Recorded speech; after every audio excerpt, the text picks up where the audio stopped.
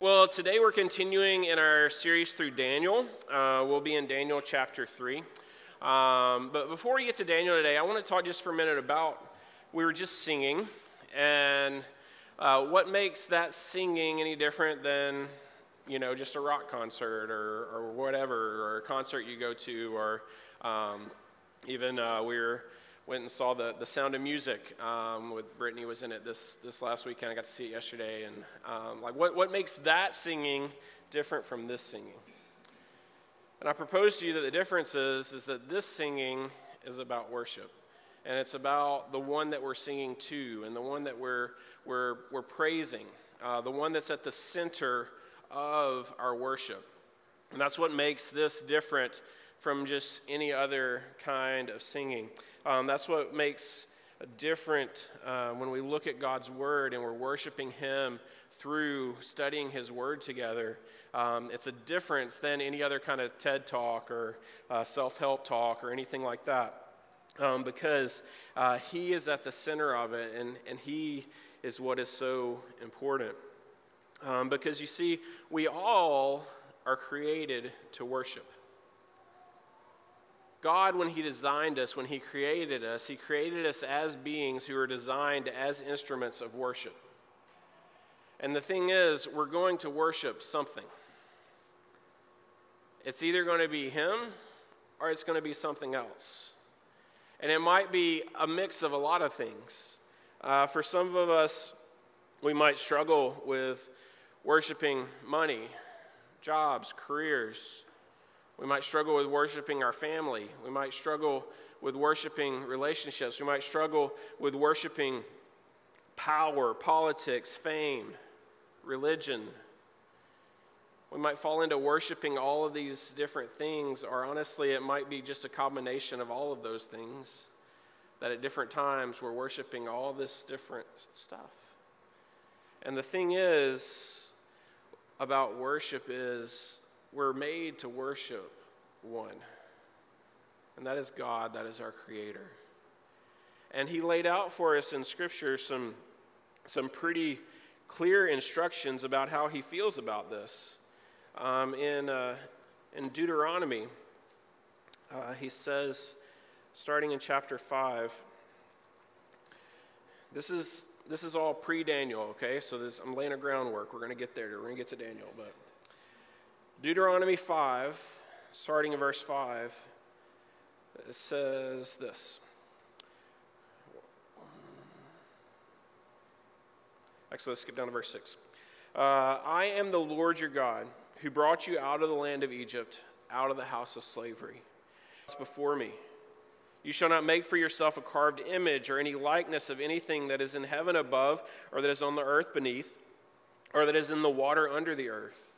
You shall not bow down to them or serve them, for I, the Lord your God, am a jealous God, visiting the iniquity of the fathers on the children to the third and fourth generation of those who hate me, but showing steadfast love to thousands of those who love me and keep my commandments. So what does God say here right at the beginning of the Ten Commandments? It says, no other gods but me. I'm number one. Nobody else is even in the same ballpark. This is number one. This is most important. Don't miss this. And second thing with it, I know you people. I know what you're going to do. I know what you like to do. You're going to make your little images, and you're going to start worshiping them. In fact, when Moses was on the mountain getting the Ten Commandments, what were the people at the bottom of the mountain doing? Making a golden calf so they could worship the God who brought them out of Egypt, after He just spoke to them from the mountain saying, don't do that, right? That's the way it is with us too. God says it, and then when He says don't do that, we're like, oh yeah, that sounds like a good idea, let's do that, right? Like, what is wrong with us as people? But yeah, here God makes it clear, no other gods, no idols. Don't worship created things that man has made. Worship me. That's what you are designed for. That's what you are made for. In the next chapter, in Deuteronomy 6, He says this. Hear, O Israel, the Lord our God, the Lord is one. You shall love the Lord your God with all your heart and with all your soul and with all your might. And these words that I command you today shall be on your heart. You shall teach them diligently to your children, and shall talk of them when you sit in your house, and when you walk on the way, and when you lie down, and when you rise. You shall bind them as a sign on your hand, and they shall be as frontlets between your eyes. You shall write them on the doorposts of your house and on your gates. And God's saying, hey, here's what's most important. Jesus later on, when he's asked, what's the most important commandment in the law? This is where he goes. He said, everything hinges on this. Love the Lord your God with all your heart, soul, mind, and strength. Jesus added, and the second is like it, love your neighbor as yourself. And all of what God has told us about worship, about how we live and how we act and who we are, really boils down to those two things. Love God and love your neighbor. And here God is making it clear. He's saying, with all of you. So when it comes to our worship, what does he want? He wants all of us. He wants all of our heart, all of our soul, all of our mind, all of our strength, focused on him, bringing him glory and honor and praise. And yet we fall so short of that. But we have a good example today of a couple of guys who got it right. And they were thrown in a fire for it. And so we're in Daniel chapter 3, and we're in this story with Shadrach, Meshach, and Abednego.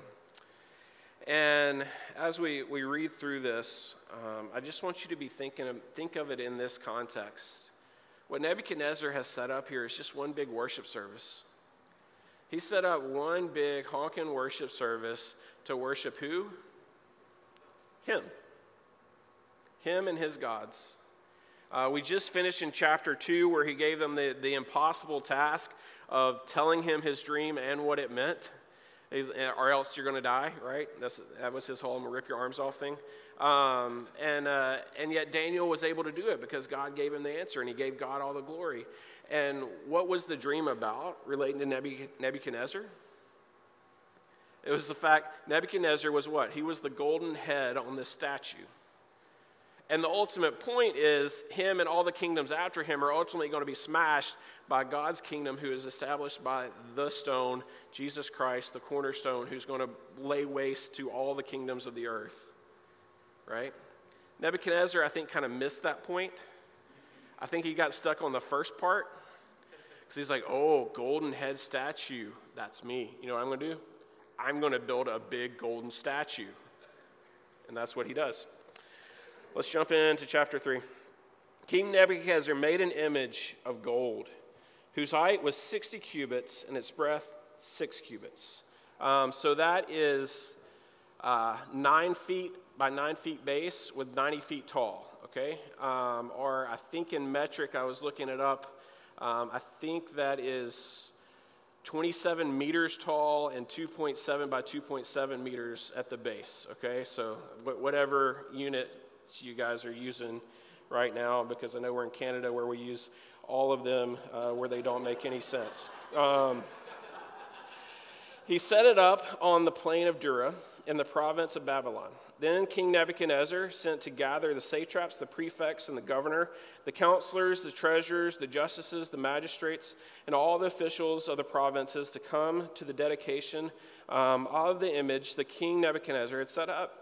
Then the satraps, the prefects, and the governors, the counselors, the treasurers, the justices, the magistrates, and all the officials of the provinces gathered for the dedication of the image that King Nebuchadnezzar had set up. And they stood before the image that Nebuchadnezzar had set up, and the herald proclaimed aloud, "You are commanded, O peoples, nations, and languages, that when you hear the sound of the horn, pipe, lyre, trigon, harp, bagpipe, and every kind of music," I mean, talk about a worship band. They've even got bagpipes in there. "You are to fall down and worship the golden image that King Nebuchadnezzar has set up. And whoever does not fall down and worship shall immediately be cast into the burning fiery furnace. Therefore, as soon as all the peoples heard the sound of the horn, pipe, lyre, trigon, harp, bagpipe, every kind of music, all the peoples, nations, and languages fell down and worshiped the golden image that King Nebuchadnezzar had set up.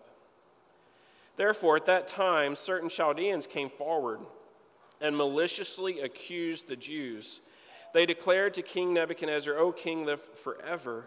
You, O king, have made a decree that every man who hears the sound of the horn, pipe, lyre, trigon, harp, bagpipe, and every kind of music shall fall down and worship the golden image. And whoever does not fall down and worship shall be cast into a burning fiery furnace. There are certain Jews whom you have appointed over the affairs of the province of Babylon, Shadrach, Meshach, and Abednego. These men, O king, pay no attention to you. They do not serve your gods or worship the golden image that you have set up. Then Nebuchadnezzar, in furious rage, commanded that Shadrach, Meshach, and Abednego be brought. So they brought these men before the king. Nebuchadnezzar answered and said to them, Is it true, O Shadrach, Meshach, and Abednego, that you do not serve my gods and worship the golden image that I have set up? Now, if you are ready, when you hear the sound of the horn, pipe, lyre, trigon, harp, bagpipe, and every kind of music, to fall down and worship the image that I have made, well and good. So he's giving them another chance. But if you do not worship, you shall immediately be cast in the burning fiery furnace. And who is the God who will deliver you out of my hands? See what's at stake here? Nebuchadnezzar himself is saying, I am God. I am above God. You should be worshiping me. You need to be doing what I say. Who's going to save you from me? I am that powerful. Well, Shadrach, Meshach, and Abednego answered and said to the king, O Nebuchadnezzar, we have no need to answer you in this matter. Okay, king threatening to kill you. We don't need to answer you on this. We don't got to talk to you. If this be so, our God whom we serve is able to deliver us from the burning fiery furnace, and he will deliver us out of your hand, O king. But if not, be it known to you, O king, that we will not serve your gods or worship the golden image that you have set up.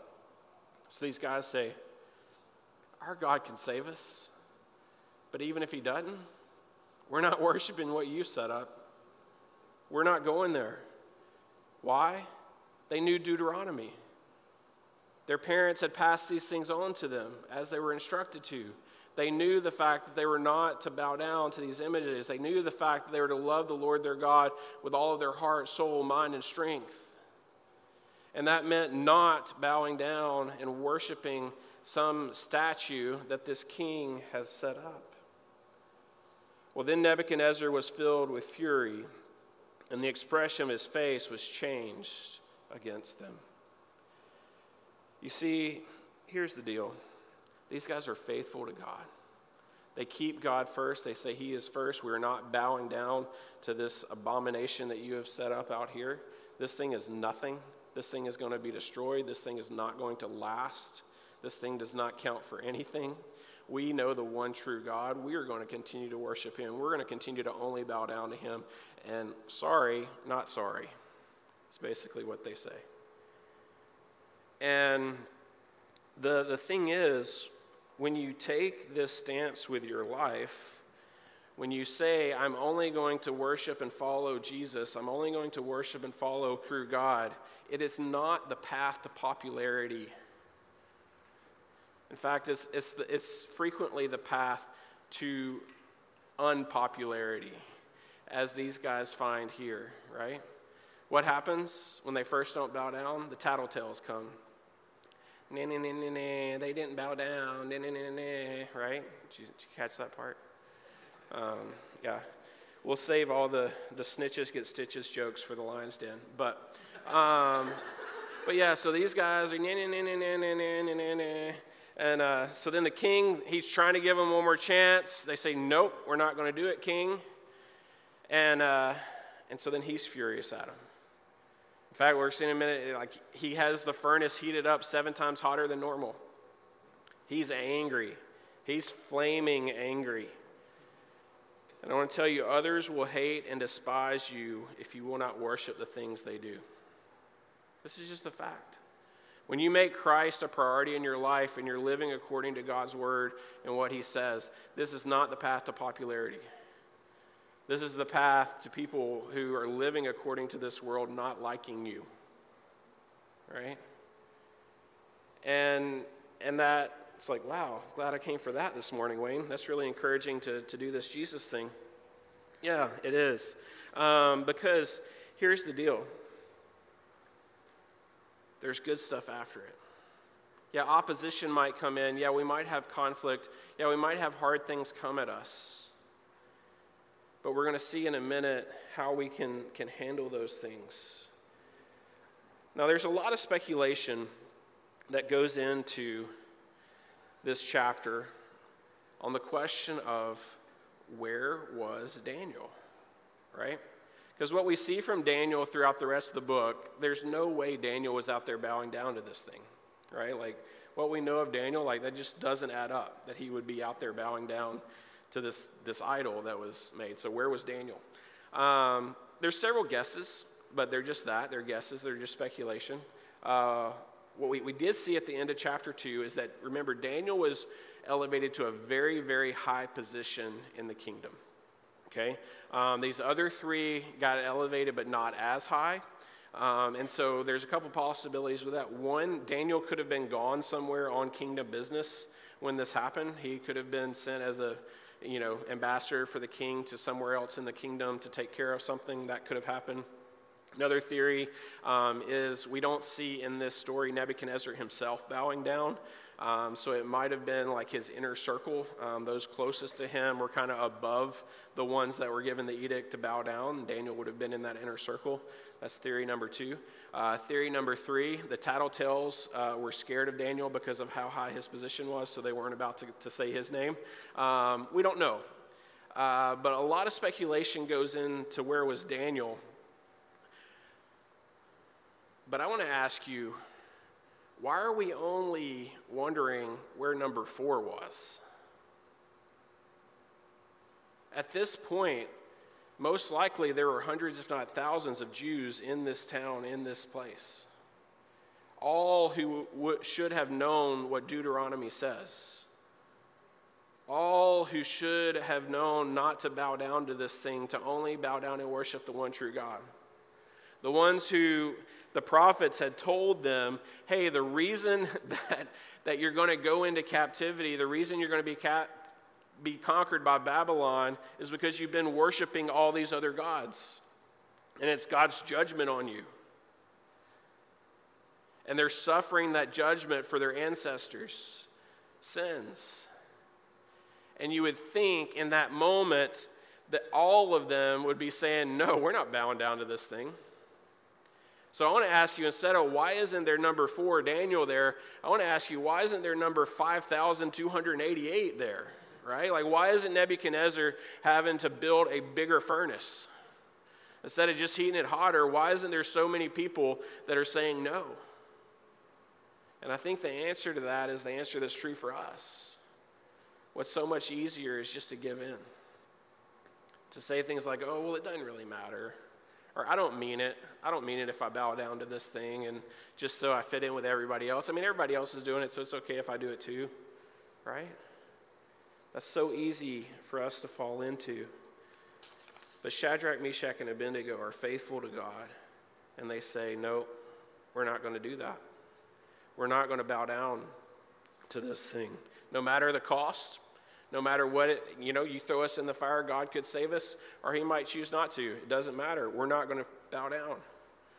Well, Jesus, later on, he tells us in Luke chapter 9, he says it this way. Starting in verse 23. And he said to all, if anyone would come after me, let him deny himself, take up his cross daily, and follow me. For whoever would save his life will lose it, but whoever loses his life for my sake will save it. For what does it profit a man if he gains the whole world and loses or forfeits himself? For whoever is ashamed of me and of my words, of him will the Son of Man be ashamed when he comes in his glory, and the glory of the Father and of the holy angels. But I tell you truly, there are some standing here who will not taste death until they see the kingdom of God.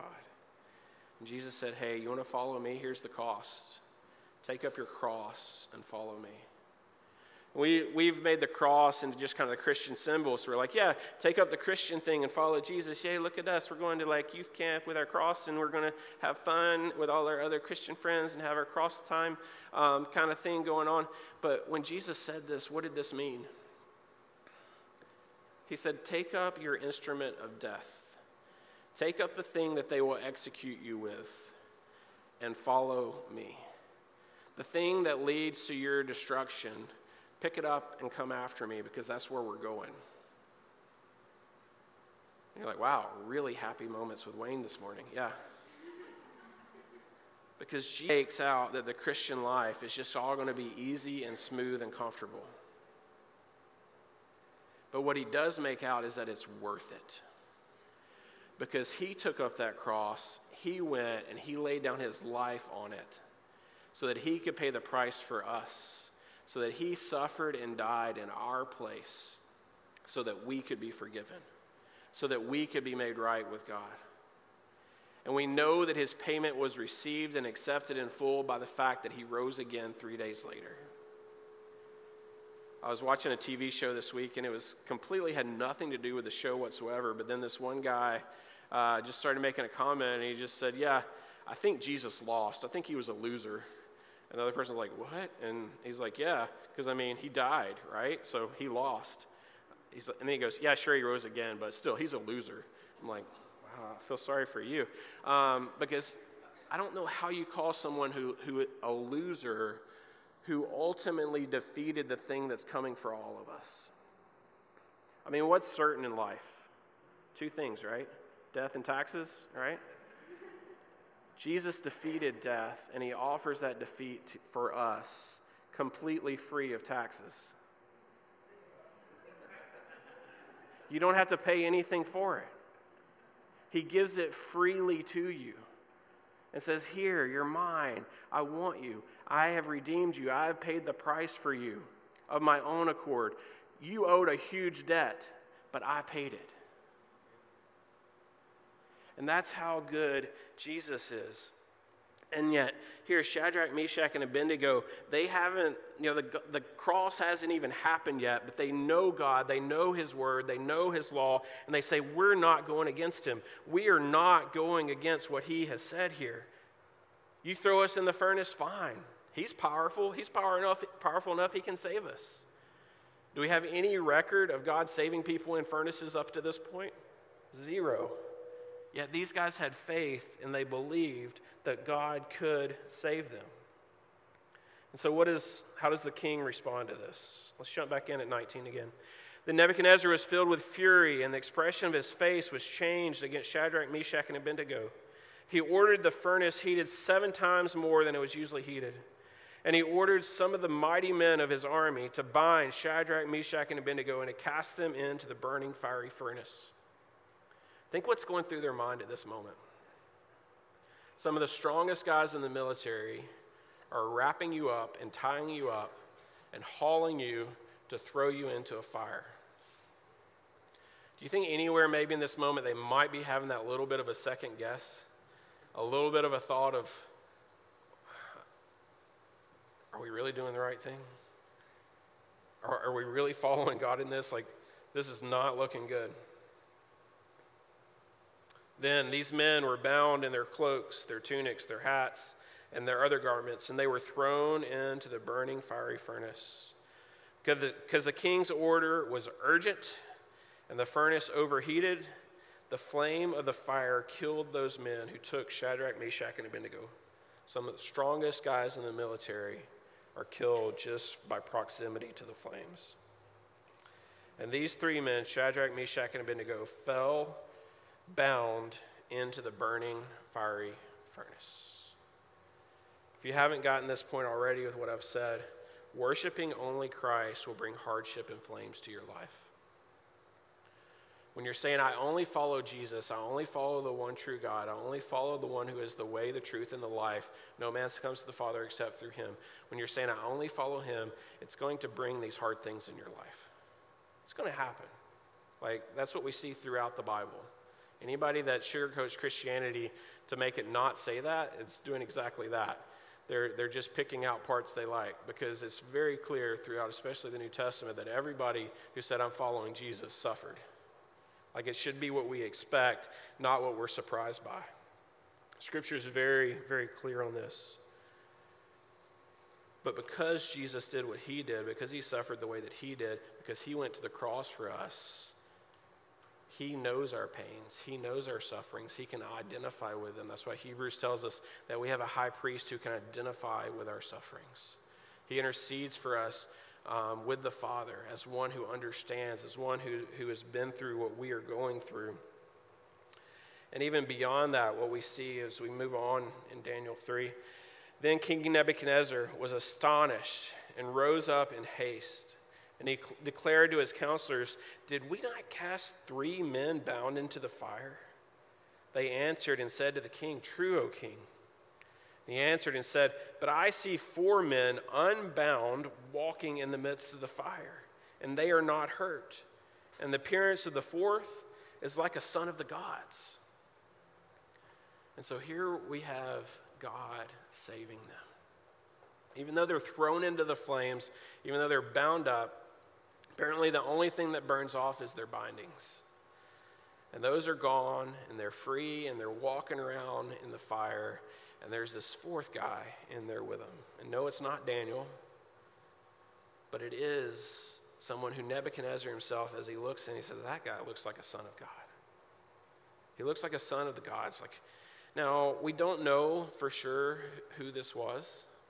By his description, could it have been the pre-incarnate second person of the Trinity? That's a theological way of saying Jesus before he was born. Could it have been Jesus before he was born?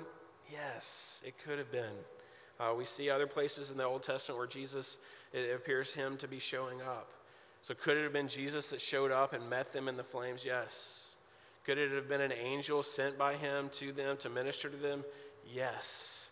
The point is that someone from God, from the heavenly realm, who's come in to be with them in their moment of need.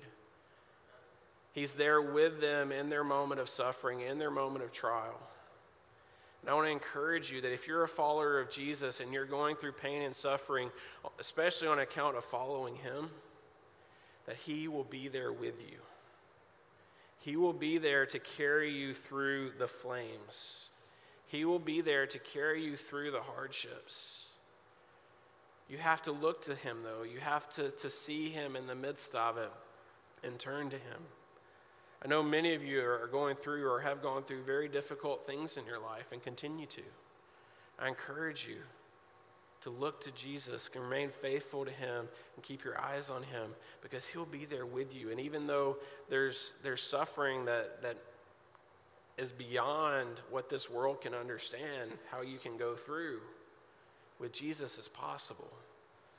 It's possible to do it with the fruit of the Spirit and still exhibit love and joy and peace and patience, kindness, goodness, faithfulness, gentleness, and self-control in your life, in the midst of going through horrible, horrible things. Because Jesus will be there to carry you through those flames. Do you notice something in this little section here? The guys are free and they're walking around. What are they not doing? Hightailing it out of that furnace, right? I get thrown in a fire and miraculously I'm not burned up. I'm probably thinking, I want to get out of here before that changes, right? Let's get out of this thing. We're in the presence of God in some way. And they said they were just happy to walk around and probably having a chat with him in there. That's one of those things when I get to heaven, it's going to be on my list. I want to find these guys and say, hey, what was that like? And what were you talking about, right? Really curious about that one. But the story goes on. Then Nebuchadnezzar came near to the door of the burning fiery furnace, and he declared, Shadrach, Meshach, and Abednego, servants of the Most High God, come out and come here. Then Shadrach, Meshach, and Abednego came out of the fire. And the satraps, prefects, the governors, the king's counselors gathered together and saw that the fire had not any power over the bodies of these men. The hair of their heads was not singed, their cloaks were not harmed, and no smell of fire had come upon them. Nebuchadnezzar answered and said, "Blessed be the God of Shadrach, Meshach, and Abednego, who has sent his angels and delivered his servants, who trusted in him and set aside the king's commands, and yielded up their bodies rather than serve and worship any god except their own God." Can that be said of us? They yielded up their bodies rather than serve and worship any god except their God. Therefore, I make a decree. Any people, nation, or language that speaks anything against the God of Shadrach, Meshach, and Abednego shall be torn limb from limb, and their houses laid in ruins. For there is no other God who is able to rescue in this way. Then the king promoted Shadrach, Meshach, and Abednego in the province of Babylon. Again, we're on this journey with Nebuchadnezzar where he's starting to get some of it, and then he doesn't, right? So his response to an encounter with the one true God is like, this God's the real God, and if you don't believe that, I'm going to rip your arms off. All right? I don't propose that we employ this evangelism technique today, okay? The arm ripping off thing, let's leave that with Nebuchadnezzar. But yeah, so it's clear here that God's fingerprints, again, are just running through this story, and he protects his people, he watches over them, he makes them safe, and then he rewards them bountifully. You see, he rewards them not just with their lives, not just with the fact that they didn't die in the fire, he did that for them, but then also at the end of the story, they're promoted again, right? I mean, They denied the king. They stood up to the king and said, "No, we're not doing what you want." And at the end of the day, they're promoted in his kingdom. Who can do that besides God? Right? And so when we're worried about our earthly situation, when we're worried about the consequences of how this is going to work out, if I do what God wants me to do in this situation, or if I behave in the way that God wants me to behave here, or if I don't do what my boss tells me to do here because they're wanting me to do something that's immoral or illegal, but they're my boss and I feel like I should do that because I want to keep my job. Do we trust God? Do we trust God and say, yeah, I'm going to follow you no matter what? Might lose my job, might get thrown in the furnace, whatever, doesn't matter. I'm not bowing my knee to another. I'm going to continue to stand for you. I'm going to continue to follow Christ. I want to tell you that the good we get from a life submitted to Christ and living in love and worship of him can't be counted. It's immeasurable. We can't put a number on it. We can't put a value on it. It's eternal. It's forever. I mean, sure, we get the rewards in this life, but we get the rewards for eternity as well. So I want to ask you, do you love him? And are you willing to uncompromisingly worship him? Are you willing to say no to the things of this world that demand we bow our knee to them? To say yes only to Christ and to following him? Do you know the blessing and rewards of life with him? I hope you do. If you don't, then you can today. You can know that today. Simply call out to him and ask him and say, Jesus, I fully believe that you died on the cross. I fully believe that you rose from the dead. And I fully believe that you did that for me and that you can be my Lord and my Savior. Ask him today to forgive you of your sins and make you right with God. And then once we receive that free gift of grace, that free gift that he restores upon us, then our response to that is we want to follow him in obedience, just the way that Shadrach, Meshach, and Abednego did. Because see, the obedience isn't to save you, but it's because you are saved. And so as those who are saved, as those who have experienced the forgiveness of Christ, his unmerited favor, the thing we don't deserve, but yet he gives to us anyway. we should want to respond in obedience in honoring him with our lives. So I ask those of you who know Jesus as your Lord and Savior, is there an area in your life where you've been bowing your knee to someone else, something that you've been putting in his place, in the place where only he should be? Do you need to confess that to him today? Do you need to cut that thing down? Do you need to destroy it? Because our knees should only bow to him and to nothing else.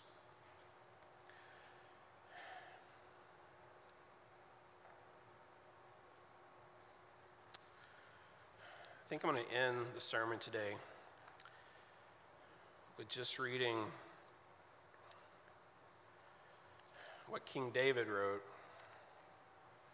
as he was going through trials and tribulations in this life. He wrote it this way: "The Lord is my shepherd, I shall not want. He makes me lie down in green pastures, and he leads me beside still waters. He restores my soul. He leads me in the paths of righteousness for his name's sake. Even though I walk through the valley of the shadow of death, I will fear no evil, for you are with me. Your rod and your staff, they comfort me. You prepare a table before me in the presence of my enemies. You anoint my head with oil, and my cup overflows. Surely goodness and mercy shall follow me all the days of my life, and I shall dwell in the house of the Lord forever." I'm going to pray as the worship team comes back to lead us. Dear Heavenly Father, we do know you to be the one true God. You are one. And we thank you that in your oneness you sent the second person of the Trinity, Jesus, to come and take on human flesh and to die on a cross for us, paying the ultimate price and the ultimate suffering in our place. And that he rose again 3 days later, proving that he defeated sin and death, and he'd done that for us. We thank you for that. Lord, I thank you for the example of people like Shadrach, Meshach, and Abednego, who are willing to be faithful to you no matter the cost. No matter what the apparent outcome was, they said yes to following you. And Lord, I pray that we will be able to demonstrate that same level of faithfulness in our lives, where no matter the cost, no matter what is coming at us, we say yes to you and yes to obedience in you. And I pray all this in Christ's name.